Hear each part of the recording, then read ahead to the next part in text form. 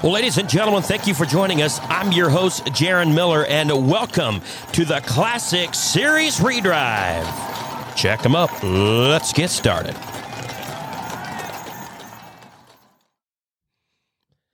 Well, ladies and gentlemen, thank you so much for tuning in to episode number 8 here on the Redrive. Hope everybody's having a great week. Joining me, we're back here at the Reinhold Tack and Western Wear Studio, of course, with Mr. Logan Reinhold, producer and audio and producer. Mark Hostetler, co-host here today. What's new in the world of the Classic Series, Mark? The judge nominations were sent out to vote for the judges' finals, the finals judges, I should say, and that voting ends May 16th. So you still have a few days to get your votes in, and this is pretty important. Not just if you're not even going to qualify for the finals, but this is your privilege as being a paid member. You can vote on finals judges and help shape the finals and the industry. Vote for somebody on that nomination list that you would like to see get the job. And once again, we had a really good turnout with nominations. I believe we had 178 people nominate judges this year and only 76 last year. So that was really good. The participation in that was great. So I'd like to see, as a board, we'd really like to push this to get as many members voting as we could on these finals judges. So you still have 3-4 days for judges voting. Also, the Drive 6 clothing, the new clothing line, the Drive 6 clothing, limited time only. You can go to the North American Classic Series 6-Horse Hitch website, which they changed their domain name to drive6.com, DRIVESIX.com. Go to their website and check out all the brand new, the fresh merch on there, the Drive 6 clothing, and you have until May 14th, through May 14th to get that as well. Also, Mark, you're still looking for some youth scholarship applications as well, correct? Yeah, we've had some come in, but we'd like to see a little bit more participation in that as well. You have till June 15th as the deadline to get your applications in for your scholarships. And once again, this isn't just a scholarship to a four-year college. This is if you want to go to a tech school or anything equine-related, dentistry, chiropractic, or whatever. You can put in your application. Everything's online.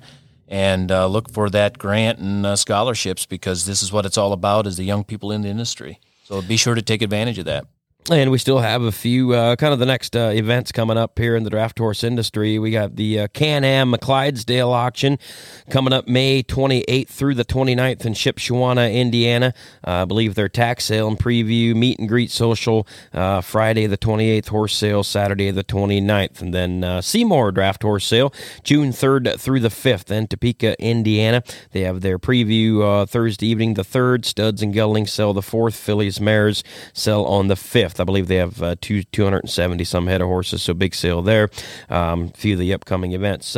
Show season is right around the corner. I believe we're just 3 weeks away from the first show. Yeah, out in Colorado. Where is that? Westcliff, Colorado? No, that's where Enos lives. That's where Grand Enos Junction. Lives. Grand Junction. Thanks, Kyle. Sorry. And I don't know exactly how many hitches are going, Kyle. You might know, but this is the beginning of the push for the summer for points. Yeah, I think maybe a dozen hitches, hooked the 6 3 times, and then shortly after we'll be moving into the Boone show. It's going to fire up here in about less than a month now. So you're three weeks away from the Colorado show, and then 4 weeks from Boone County, expecting 30 plus sixes, I believe, at Boone County. Big turnouts, kicking off the summer series, and then from there they go to Wilmington. So we're just isn't there another show out in Colorado as well, Kyle? Yeah. I don't know how many hitches are going to go to the second one. Obviously, with the Boone show, I think it falls on the same date. So I think Tim and Dean and Enos and some of them are going to be in Grand Junction, and then they're going to move on to the Boone show. But there is a second show in Gregg, Colorado, I do believe. And then there's a few more out west here. I think towards the end of June, there's Deer Lodge, Montana, and Coeur d'Alene, Idaho, North Idaho Draft Horse Association. That's kind of the end of the June, first part of July. And then I believe the entries opened up for the Calgary Stampede too here this week. Very good. So yeah, we're just, right around the corner from, like I said, people getting real busy and getting back on the road in the swing of things. So I just want to wish everybody good luck to that, and have a, safe summer, and so we'll see you down the road. But Kyle, this episode here, we had the opportunity to sit down with Steve Gregg. Yeah, Steve Gregg, just a true legend in the industry, honestly. I don't want to date him too much, but yeah, I mean, just been around for years and done a fantastic job with everything he does in the industry. And in the episode, we talked a little bit about him taking horses to the Clydesdale, and he did it again. He topped the Clydesdale with a mare that he talks about in the episode here. So I hope everybody enjoys this episode. Steve, the one thing about Steve, he's a good storyteller, so should be a good one to listen to.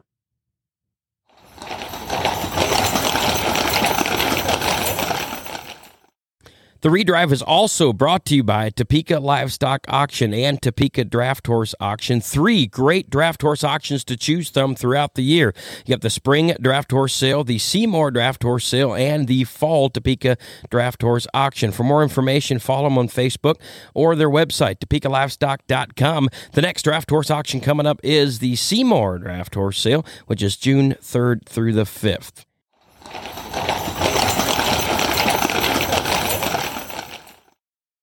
Joining us now is Kyle Forsyth, joining us from his home in Idaho via Zoom call. And a new daddy. They just, Kyle and Marcia just had another little baby girl. Kyle, everything go good? How's the baby? Mama, everybody healthy? Yeah, everything went fantastic. Just a tremendous broodmare, really. She's a keeper. Yeah, she's healthy, baby's healthy. Everything went wonderful. You had very little to do with it. But also joining us. Honestly, I was holding on to her hand when she was in labor. And I'd shot a horse earlier that day. And I scrubbed my hands with a wire brush in the shower before I took her to the hospital. And all I heard was, "You stink like beep, beep, hoofback." Also joining us from Ontario, Canada, we are very excited to have Mr. Steve Gregg on the phone. Steve has judged the biggest shows in the country in all breeds. He's shown many a world champion in the Clydesdale breed and actually all breeds. And we're excited that he's on here joining us from his home up there in Ontario. So, Steve, what's going on in the horse business up there your way right now? You get working on any sale horses or anything going on like that? Yeah, Logan, we are. I have 3 horses entered in the National Clydesdale here at the end of April, which is coming up pretty quick. Another couple of weeks, a week and a half, we'll be heading there with them. But now, as far as the showing, obviously this COVID thing's put a little bit of a hold on things here in Ontario. We didn't have any shows last year. Well, we haven't actually had any since COVID, but we're hoping for some this fall, or I don't know if there'll be much in the summer, but hopefully this fall we'll be rolling again and showing as much as we can. The border is a bit of an issue crossing. Well, it is right now until hopefully it needs to open up or relax some rules to be able to go stateside to show. But anyways, we can just hope that it comes together and we're able to get at it again this summer and fall. Right. And you still doing a lot of shoeing? Well, I'm doing some, not near like I used to, but some days it's too much. Doesn't matter if it's only a little, but anyways, I still do. I do some. I'm not near as busy. We farm a little more than we used to too. So, we're easy to stay busy and trying to just back off on the shoeing some now. It's been quite a lot of years at it now. So farming's a little easier on the body. Earlier on the phone that you're coming up to the 40th anniversary of your shoeing career. Give us a little bit of history on yourself. Yeah, I just thought of this the other day, and I'm like, geez, I didn't even feel this old anymore, but I guess it happens. But yeah, I actually graduated. I went to shoeing school in Olds, Alberta, at the Olds College there for 1 year, and I graduated in end of April in '81. So in another couple of weeks, it will be 40 years since I kind of started on my. I'm not sure how that 40 years went so fast, but anyways, it did. So what, Steve? You graduated from old, so you were like 10 years old when you started chewing? No, actually, I was about 18, I think, or 19, 18 probably. So, or 19 maybe that year. Yeah, right out of high school. Anyways, that's what I thought I should go to do, is take the shoeing course. There's been a few days I wondered why, but anyways, can't complain. It's been good to me over the years. Did you immediately come back and do mainly draft horses, or did you kind of start out shoeing all kinds of horses, or? Yeah, I had nothing and everything, anything you get for work. A lot of saddle horses at the start, but I do remember when I come back on like a Friday or Saturday, whatever, the end of the week from school, and on Monday, I was at Ross Young's place, which is a guy that, he's passed away now, that showed Belgian horses years ago in our area here, and I was shooting at his place on the Monday morning. So it was kind of probably the first job. But anyways, the first few years, or 3 or 4 years, were obviously kind of whatever you could get, and it was mostly draft horses in the area, but lots of saddle horses too. But then I kind of swung to the draft horse side of it for most of the time. I always shot 25 or 30 light saddle horses around the area, but I'd still do a few. But it's been generally draft horses. Yeah.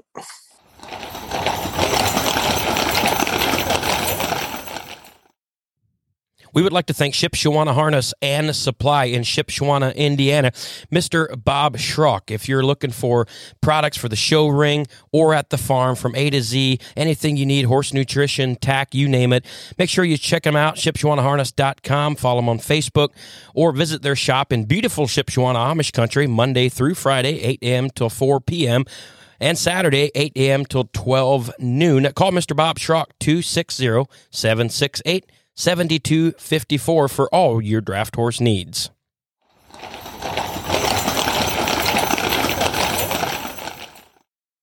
And then from there, is that when you kind of started and did Harry and Thelma Farr's hitch and started doing some Clydes and stuff? Or? Yeah, well, we always show Clydes on our own here. Like actually, I'm third generation actually with the Clydes. My grandfather, they said, started in 1929 with showing. And then my parents did a little bit, her dad and uncle and that. And so we just kind of carried it on with the Clydes. But with Farr's, I didn't start there till the fall of 89, I think it was. So, yeah, I helped Harry for about 20 years with the Belgians. And mainly just at the shows, and then, whatever, I was still shoeing, and then go in there and just mainly take them to shows and helping them some days in between and bringing some horses here occasionally to work on. But it was a pretty good goal for a while with Harry. He's a great guy to work for. And then after that, you kind of partnered up with Alan Knobloch, Mary and Alan, and mm-hmm.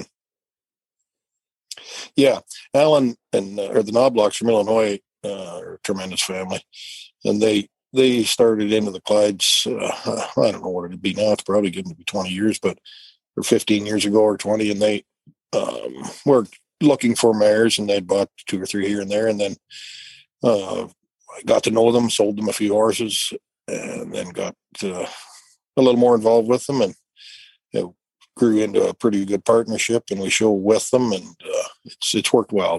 They're tremendous people to be involved with. You have any? So you have any foals coming this year at all, Steve, or do you not do a whole lot of breeding anymore? Yeah, we still do quite a lot, really. I probably got 40 horses around here, 45, I'm not sure, somewhere in there.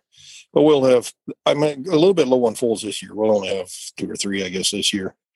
But I've sold some bred mares, and then I have 3 or 4 open mares too. So we'll breed plan on breeding 8 or 10 mares for another year. But I keep 2 studs here and a group of mares, and then a few to show. And of course, with that, you'll have a group of yearlings and a group of 2-year-olds and whatnot coming on through. But so, yeah, we just keep working away at it anyway on the breeding side of things. So.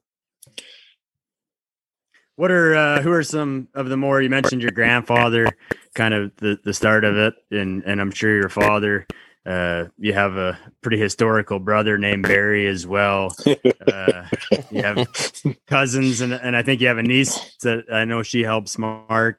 with Burger Barn, Clark and Louie. And I mean, you got lots of family involved, along with your family, and just name some of the people. I know you're pretty close with like a guy like Keith Hobden, some of them. You mentioned Harry Farr earlier. Just name some of the guys that are the more influential guys to your career, and when you're coming up through shoeing and showing horses and doing all that breeding. Who were the people that were real influential to you? Well, obviously your family is probably as much as anything. My grandfather was a good horseman and always showed and helped us a lot. But when I did start shoeing, I was pretty fortunate to get to work for some guys like Bill Hughes, Keith Obden, Niall Shantz, Bill Taylor and Archie Taylor, excuse me, and a bunch of good horsemen, Doug Palmer, guys that had, and the Beatty brothers, guys that had done most of their own work and shoeing over the years, and understood it well, and obviously knew quite a lot. Like I say, I was very fortunate to get to work for these guys and then with them a bit. But Keith Obden was one guy that I did a lot of work for. I probably shoe 100 horses a year there, and not very many of them twice because they were going through there that fast. But I helped Keith with at some shows too occasionally now and again, and he was a pretty smart man. In fact, I think he was a lot of years ago was a little ahead of his time, but handled a lot of horses and was a tremendous horseman. He was just one of them guys you needed to listen to and pay attention, and you could learn a lot from. But he was pretty inspirational to me as far as the dealing of horses too, and handling horses that way. And we trade a few horses here too now and again, and I remember just a lot of things he's taught me and told me, and just try to apply them, I guess. So.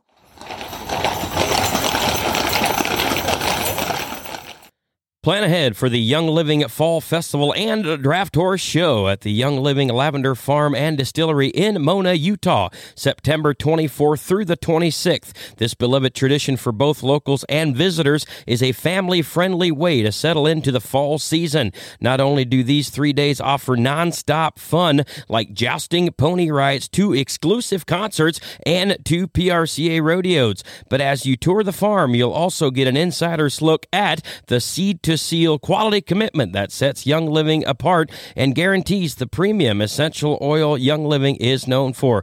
The festival celebrated Draft Horse Show will host 18 of the top hitches from around the country, driven by expert teamsters. These gentle giants will demand your attention with power and pure majesty. There's so much to do and see at the Fall Festival and Draft Horse Show, so come explore, discover, and make some memories with your family.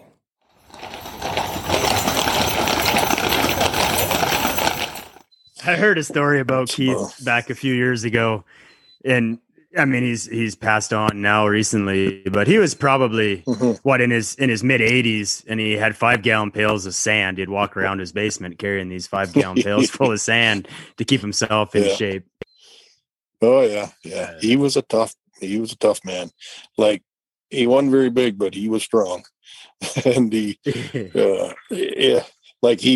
in the winter to keep in shape, and he didn't want to let on to anybody that he was trying to, so he would walk in the basement and carry pails, and he could curl 5-gallon pails of sand in his 80s, just so if I don't do that, I can't hold on to these pulling horses, because he'd switched from show horses to pulling horses for 20 years in there, I guess. But yeah, he was a unique. There will be not another one like Keith. I actually picked up his last pair of horses. So really.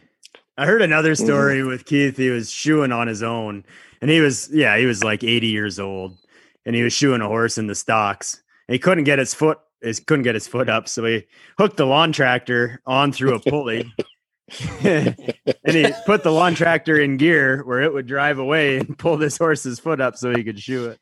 He had it in his yeah. I've seen him do that years ago too when I was there, and I was.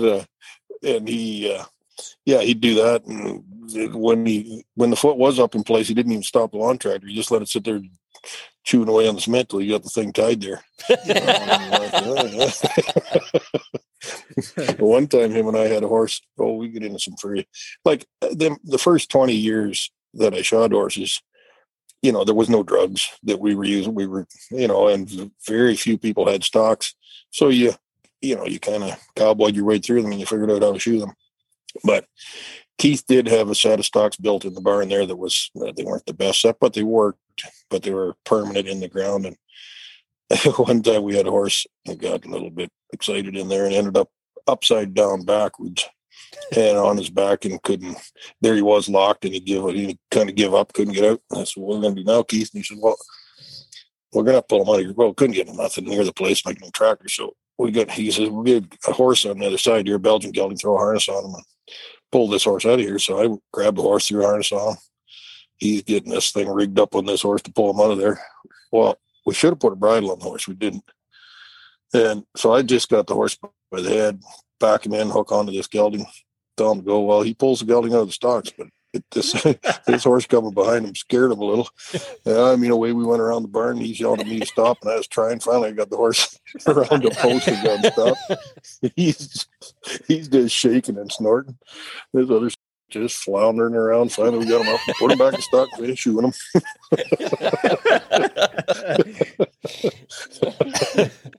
Yeah, it was. There was lots of interesting days there. And Keith he'd buy a lot of horses out of Ohio and Indiana and Amish and bring 3 or 4 year old geldings home and make sure horses out of them. A lot of them, whatever, but most of them, hadn't had really any handling at all. And Keith was good. I mean, he could get them drove and broken, do lots of start, whatever needed to be done. But the shoeing end of it was tough. Like they didn't know much about it, and we didn't. It was basically ropes and whatever you took to muscle your way through them. But anyways, it was good work for a lot of years with that guy. Is that kind of where you learned your buy and sell program? I know when we used to show Clydes, if you needed a Clyde gelding, the first number you'd call was yours. And Keith, he probably, I think there was years where he would sell like 300 or 400 head of horses. Just he went through a lot. Yeah, for sure. Yeah, they said one guy, Lindsay, told me that when he was 85, he lived till he was 90, but when he was 85, that he sold his age in horses that year. So holy cow, that's impressive. 85 head when he was 85. Yeah, that is like I say, there'll be nobody else ever follow this guy. I shouldn't say nobody else, but I mean, it's pretty amazing what he handled over the years, So, and he was known everywhere and well respected. And like he told me a few things, like he says, just be honest, man, with your deal. And like he said, you can't. It's pretty easy to get a bad name when you're trading horses without trying. So you might as well do her and call her, and want to, call it the way it is and be that way, because he said, they're going to try to find fault with you. So, but another thing was just, stand behind your horses. Like if there's a problem, take them back, get them another one, don't. And I've tried to do that too, or I've always said I would, and in most cases you don't have to, and probably hardly ever, but it just puts confidence in people too when you're trading with them, for sure. So, and putting a proper value on an animal. Like, I mean, anymore nowadays, that's a pretty gray area, and it can be hard to tell. But I mean, if you're involved in it enough, you can. I feel like I can put a value where I think the horse is worth, anyway. So, but of course, right now, you never know. It just moves around a little more. There's some pretty highs and lows in this game anymore. But but if you do that, in the long run, people will respect what you're asking them for them, I think. Harold Schumacher always said, you can shear a sheep many times, but you can only skin them once. That's right. Yep. Exactly. That kind of thing, for sure. So, yeah. So.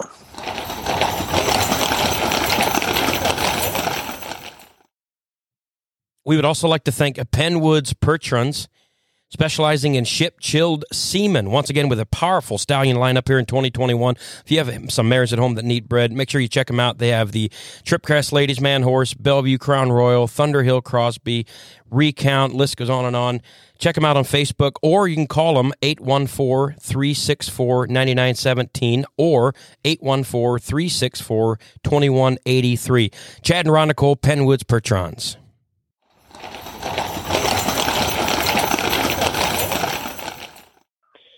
No, it's Keith was a big inspiration to me on a lot So of that stuff. what are some of the changes you've seen over the years as far as shoeing wise goes, show wise, and all that stuff? What are some of the biggest changes you've seen? Well, and Mark, a lot of the changes have been good. I mean, the horses are definitely more athletic, bigger, and long neck hitchier type horses than there ever was years ago. I mean, years ago you'd see the occasional one of those horses, but not a lot. And people didn't push that either. Like, I mean, they weren't checked the same. They weren't shod as big and heavy as they are now. So your motion and your hitchiness wasn't obviously near as much of it as there is now. The horses themselves, but there wasn't the choice of that type of horse years ago either. Now that choice is there a lot more. There's big long necked horses that are geared to be hitch horses. I see that as a major change in it. And obviously that's, credit back to the breeders to make that type of horse. But I mean, most changes have went in the plus side, I'd say. On the shoeing end of it, I mean, like 30 years ago, the shoeing was pretty basic. I mean, there was, I know the first 5-10 years we shot, if you put a pad on in front and none behind, that was pretty standard. And then we went it was a big move when you went to 2 pads in front and one behind, but still just a standard, shoe that fits the horse, Scotch type shoe, but not overdone. Now it's pushed to me extreme, plenty extreme on some.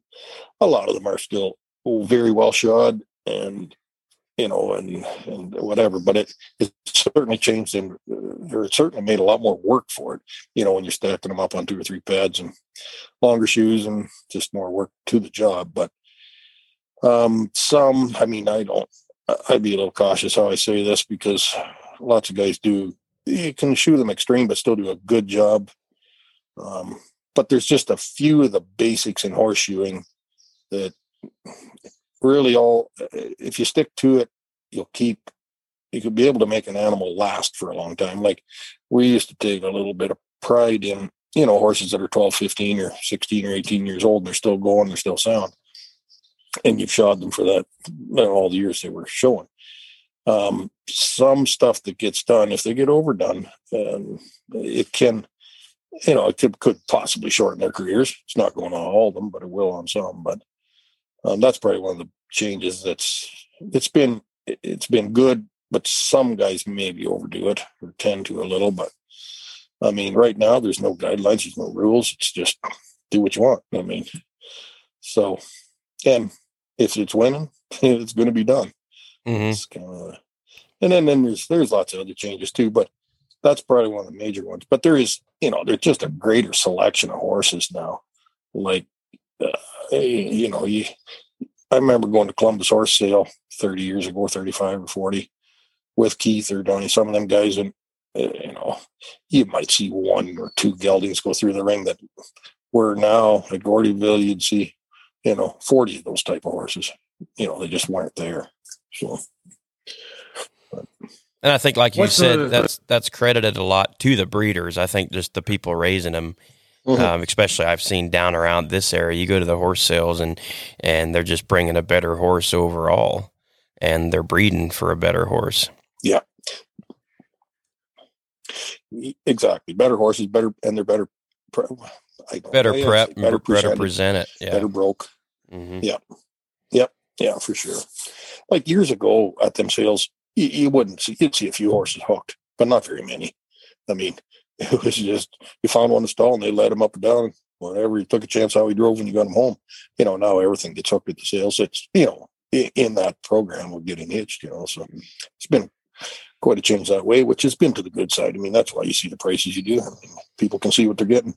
Yeah, for sure. Now you got the pictures on Facebook and the videos, and people go out to the farms to see them before the sale, and oh, for sure. Yeah.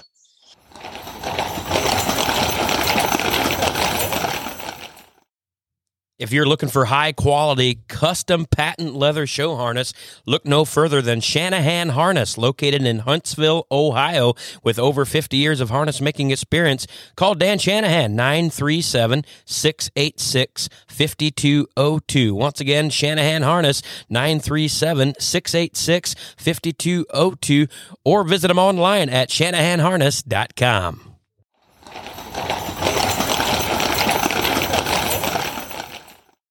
What are some of the more influential horses you've had breeding and hitch and whether Belgians, Clydesdales, Perchins, whatever you've dealt with a lot of them, but what are some of the more influential horses that you've had through your career here? Well, I mean, we've always stood a stud or two on the Clyde side of things for years. Like we just always have had, and I mean, we've had studs that have done a better job than others, but there was a couple of studs over the years that I think really helped us a lot. One was Dura Sensation, an older, he was a 15-year-old horse. Actually, only got him from Live Oak, and he done a lot of good. He bred horse mares here for 6 years before we lost him, and he done me a lot of good on the breeding side of things. And then there was another stallion, Inspector Floss, that raised a lot of hitch horses, and we lost the horse, and I thought, well, we never kept a son of his. We were gelding them all because they were easy to sell as geldings. Well, then I thought, well, when we lost him, we'll just go and we'll find a stud somewhere in the country off him to replace him with. There wasn't any. Everybody had gelded them. I don't think there was a stud off that horse left. But he was good. He was like left a lot of nice hitch horses.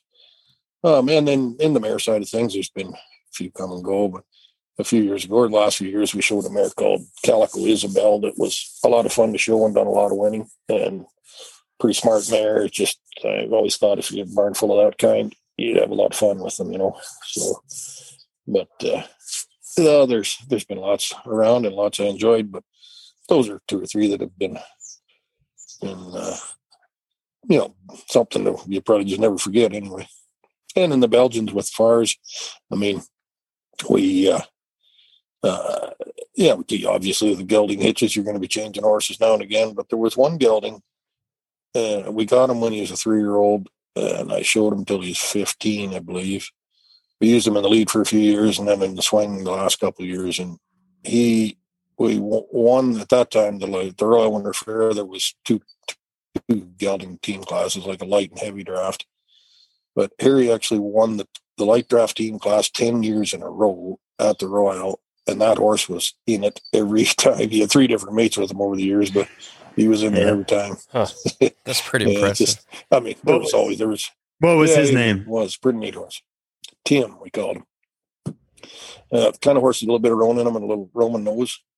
And I struggled with his wind. We'd had him wind surgery a couple of times, but we could usually get it through. But yeah, he was. It's just not saying he was by whatever the best Belgian gelding out there, but he was pretty consistent. And then I took him to Calgary. The only time we ever took Fars horses to Calgary, and I took him as a spare. Sam Torres, he was getting to be, 13 or 14, and I had got another lead horse from Mark Berry, put with another horse I had, so that was going to be the lead team, and Tim was a spare. Well, I got out there and I hooked a couple classes, and I thought, well, I hate to leave this horse out, so I put him in the left swing, the 6, and he was just unreal in there. He was outstanding. He really didn't want to be in there, but he tried pretty hard. So, anyways, we ended up with Champion 6, and he went as a spare, and then I ended up using him in there all that year. I think that was in maybe 2000 or 2001 or something like that. And I think I'm not sure certain, but we may have ended up about second in the Classic finals that year with that horse in there. And I never used him there for 10 or 12 years, and found out he was probably better there than he was in the lead. Yeah.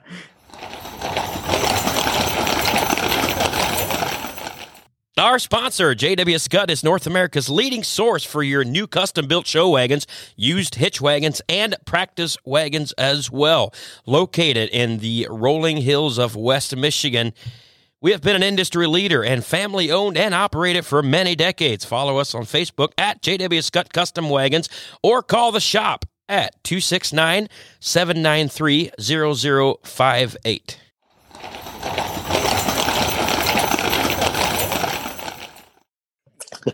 And Steve, you just brought up the Classic Finals. How many years did you make the finals with FARS?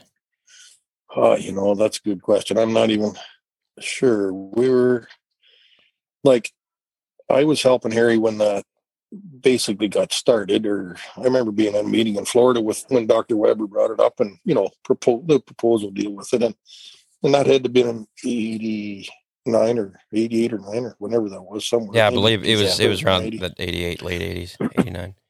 Yeah, because the first year there was just like a little circuit they planned. Maybe they'd done it for 2 years. It was like Great Lakes, Washington, New York, and then back to the Royal. But it only involved 6 hitches. And we were in at those at least, I think it was twice we did that. Anyways, that was kind of the first couple goes of it. And then after that, it evolved to a little more like it is today. But it's, we made it most years in the Belgians that we tried, I think, but we may have missed a year or two there. But quite probably 10 but years. If I remember right, there's quite 12. Yeah, quite a few times. They made the finals. finals. We were probably in it 12 or 14 times, something like that. And here he was quite. Go ahead. Well, for people that don't know, like FARS, it was a Ontario-based hitch. Did you guys spend the winters in Florida, or did you just always go down to the Florida shows? Harry himself, they had a place in Florida, so he was quite interested in, first of all, just staying there for the winter, and then once he built a barn, he kept the horses there, or he would take them down, or we'd spend a chunk of the winter with them there. I'd just go back and forth. I didn't stay down all the time, but that right from the very first Live Oak show, he was involved in it. Actually, I was showing a Belgian hitch I did for Doc Sieber. That was in '88, and then Harry was there with his Belgians, and then I helped him from then on. But I don't think he missed any of the Live Oak shows. I'm sure he was at all of them. But yeah, he would spend the winter in Florida and drive teams, and I'd just go down and you go back and forth. And I knew what I was doing. Yeah, very good.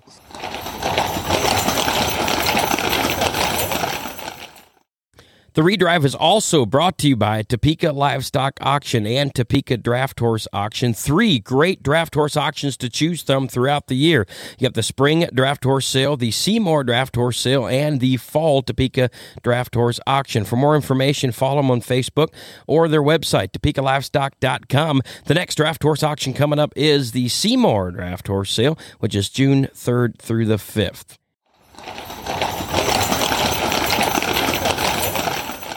So, there's a rumor to be told now. Is that with Harry Farr, yourself, or one time maybe you didn't check a bridge with your semi or something? Can you elaborate on that a little bit? Yeah. It was kind of a hot day, so I thought if we took the roof off the top of the trailer, the horses got a little more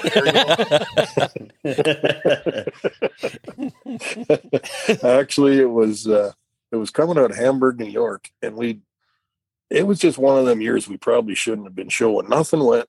We were having things happen at almost every show. We started out, we went to Jordan, Minnesota that summer, up at Jordan. I had a young horse up on the lead, and he was not just doing everything he should all the time. But anyways, that horse got Harry down and tramped all over Harry there. And when he was on the lead of the 6, just down outside. So then that smashed Harry up pretty good for a while that summer. So, but he still was wanting us to chase points so we could make it into the Classic finals. So come home from there and we go to Hamburg, New York. Well, it's just a 1-day show, but it was a Classic show or point show. So go over there, show them. And when I went into the show that day with the horses early in the morning, we just come off Interstate 90 in Hamburg. It's pretty simple.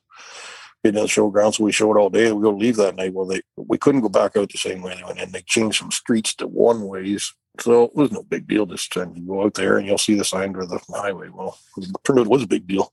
I see the sign to the highway and I head down there. And it was dark. And it was like a railway bridge that was like ground level, but the road went down underneath it. Well, I guess I missed the first sign. It said 12.6 or whatever it said on it. I seen it on the bridge, and I was up to about, 40 mile an hour by then. Oh. And so it got pretty loud for a couple of minutes there. Peeled the whole roof off her and the back doors.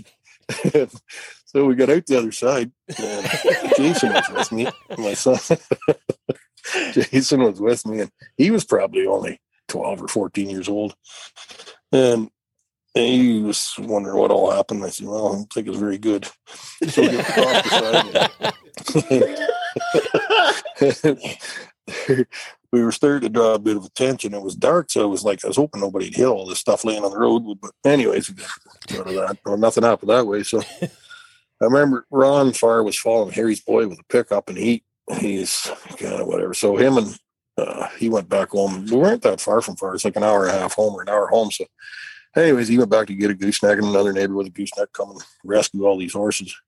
Well, the fire department showed up, and it was a big deal. They had lights everywhere and for sirens going and everything. Well, the door was jammed into the trailer, but I had already been in with the horses because one had got down. And I'd been in and got him up, kind of just climbed over the side. But anyways, this fireman, he was going to pry the door open. And I said, well, that's a great idea. We've got to get it open anyway. And he's like, and you better get out of the way because then we're going to take these horses out of this trailer. And I said, well, why are we going to do that? And he said, well, in case of fire. And I said, well, it should be safe if there's a fire. You guys are all here. You shouldn't be safe if there's a fire. So anyways, this guy was pretty adamant. He was pretty ignorant. He was bound we had to unload the horses. And I said, I don't think you should. And there's a couple other guys there. And I knew two or three of these geldings. There was one in there. He was a snorty son of a. And I said, well, if for that horse, I knew I didn't say nothing, but if he gets out of this trailer and all this light show and sirens, he ain't going to hang around here long. So I said to the guy, well, it's all right if you want to do this, but you can hold on to them. He's like, oh, what do you mean? I said, oh, I don't want no part of it. He's like, well, and then one other guy said, I think we should listen to this guy. And I said, hey, tell you what, boys, you are not unloading these horses. They're staying in there till we get another trailer here. But anyways, yeah, it was kind of hectic. So we took, we get home from there. Of course, Harry still wanted to show horses because we had to get points to board a trailer from somebody and kept going. Went to New York. And I don't know, something happened there too. But yeah, it was quite a show. But anyways, we actually qualified that fall to go. I think it was in Big E was the final. But anyways, my dad passed away just about the time of the show, so we didn't end up getting to the show, but we were qualified that year too. So you went through all that to get qualified. Oh Jesus! Never give up, man. Yeah. Get to them sixes. So no, it was good. Yeah, but yeah, that was quite a deal. That deal. Can you tell us a story about the 72-ounce steak in Amarillo? Well, that was going from Denver. We went to Denver that winter. Then we're going. They used to have a show in Fort Worth, Texas, and it followed Denver. So we done it for 2 or 3 years, I guess. Go out to Denver and down to Fort Worth. Well, there wasn't much time between Denver and Fort Worth, but it's probably 900 miles. But anyways, we head down through there, and Harry thought he had a bus business. He'd been all over the country with the tours, so he knew all the places to eat. So he says, well, there's this good steakhouse in Amarillo. So we'll try to get in there. And so that's good. Fine. Sounds good to me. We'll get there. Well, they had this deal. 72-ounce steak. You can have it for free if you could eat it. So I took a look at it. They had it on display there, the thing. I said, hell, that doesn't look that hard. But anyways, it was a challenge, but I did get through it. Yeah. Oh, my Lord. Jesus Christ. Is your picture, all the rest of the stuff. Is your picture still on the wall in Amarillo or what? Could be. I got a big certificate, and I joined the 72-ounce steak club, and they said it's equivalent to 23 Big Macs. Oh.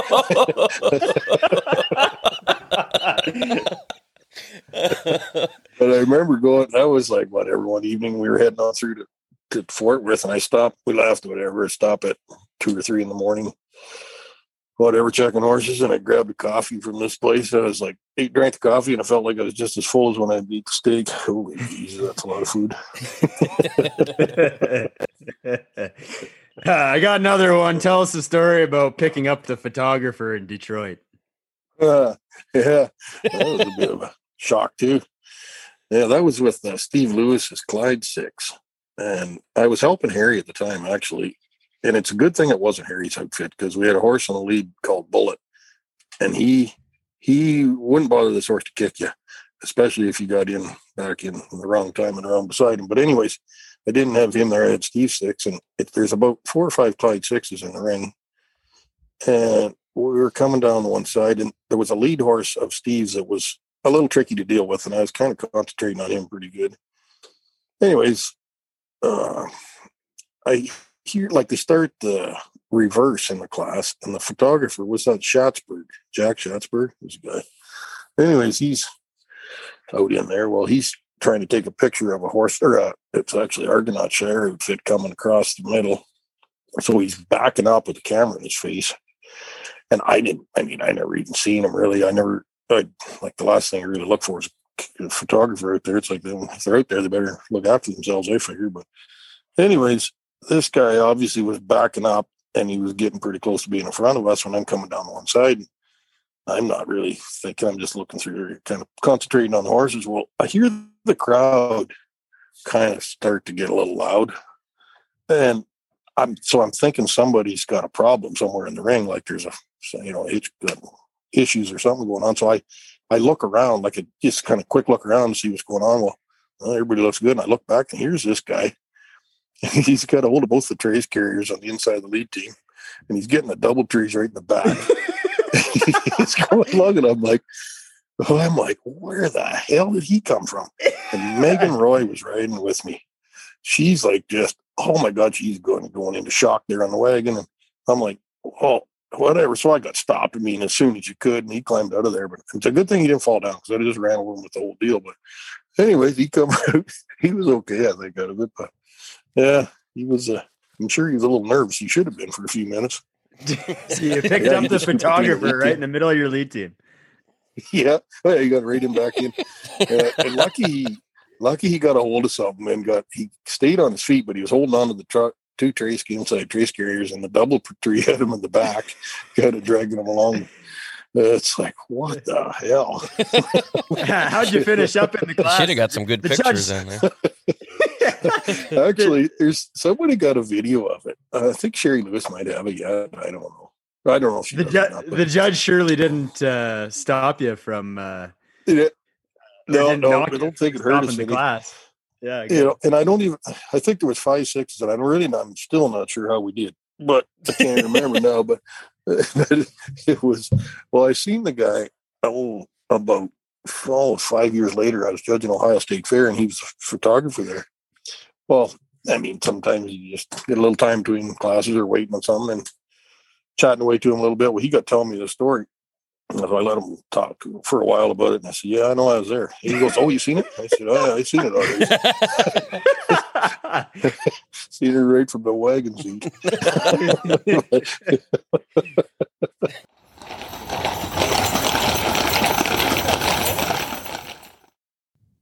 We would like to thank Shipshewana Harness and Supply in Shipshewana, Indiana, Mr. Bob Schrock. If you're looking for products for the show ring or at the farm from A to Z, anything you need, horse nutrition, tack, you name it, make sure you check them out, ShipsheWanaHarness.com, follow them on Facebook, or visit their shop in beautiful Shipshewana Amish country, Monday through Friday, 8 a.m. till 4 p.m., and Saturday, 8 a.m. till 12 noon. Call Mr. Bob Schrock, 260-768-7254 for all your draft horse needs.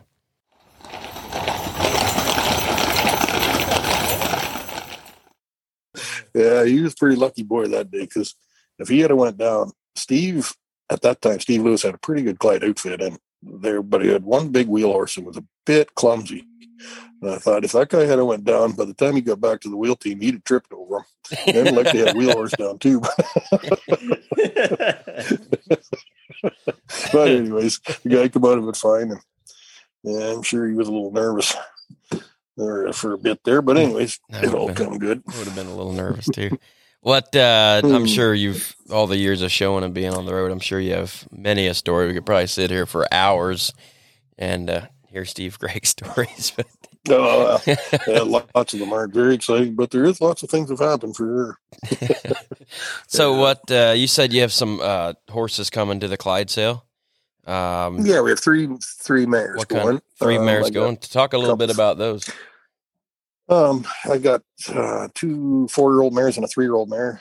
A couple big mares, good, useful. One big wheel mare, should make a wheel mare, brood mare type, and then a smaller lead type mare that this year at the Clydesdale they've I don't know, it's a kind of a cart challenge class they've added, or one for mares and geldings and whatnot. So the 1 4-year-old mare I'm taking, I'll have her in that, and I think should be a pretty serious contender in it.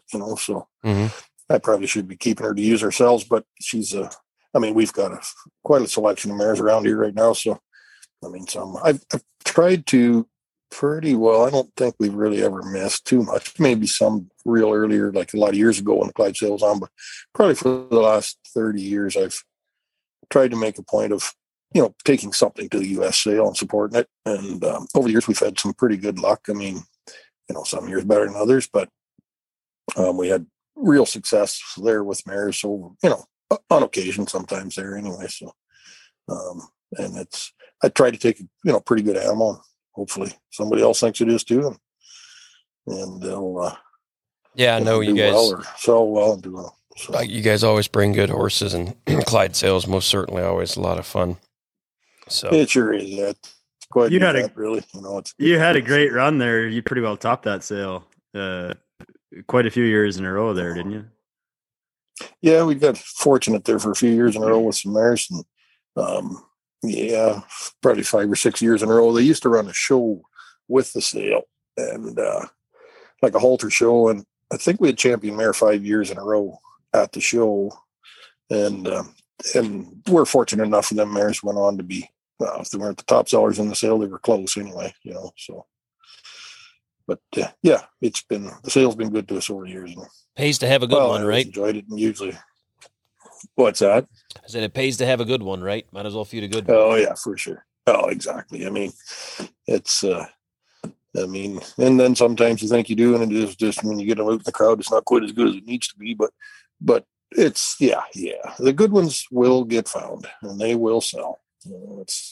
And this last while, it's actually been, pleasantly surprising, I guess, for me. I had a bad feeling last year with this, this COVID deal and shows, being put off or canceled or whatever, that, the industry might get pretty quiet and pretty soft, but it's almost been the opposite. There's quite a lot of interest for horses and been moving a few, and it's been good. And the Clydesdale seems like there's a fair bit of interest. I don't know how many people they'll get.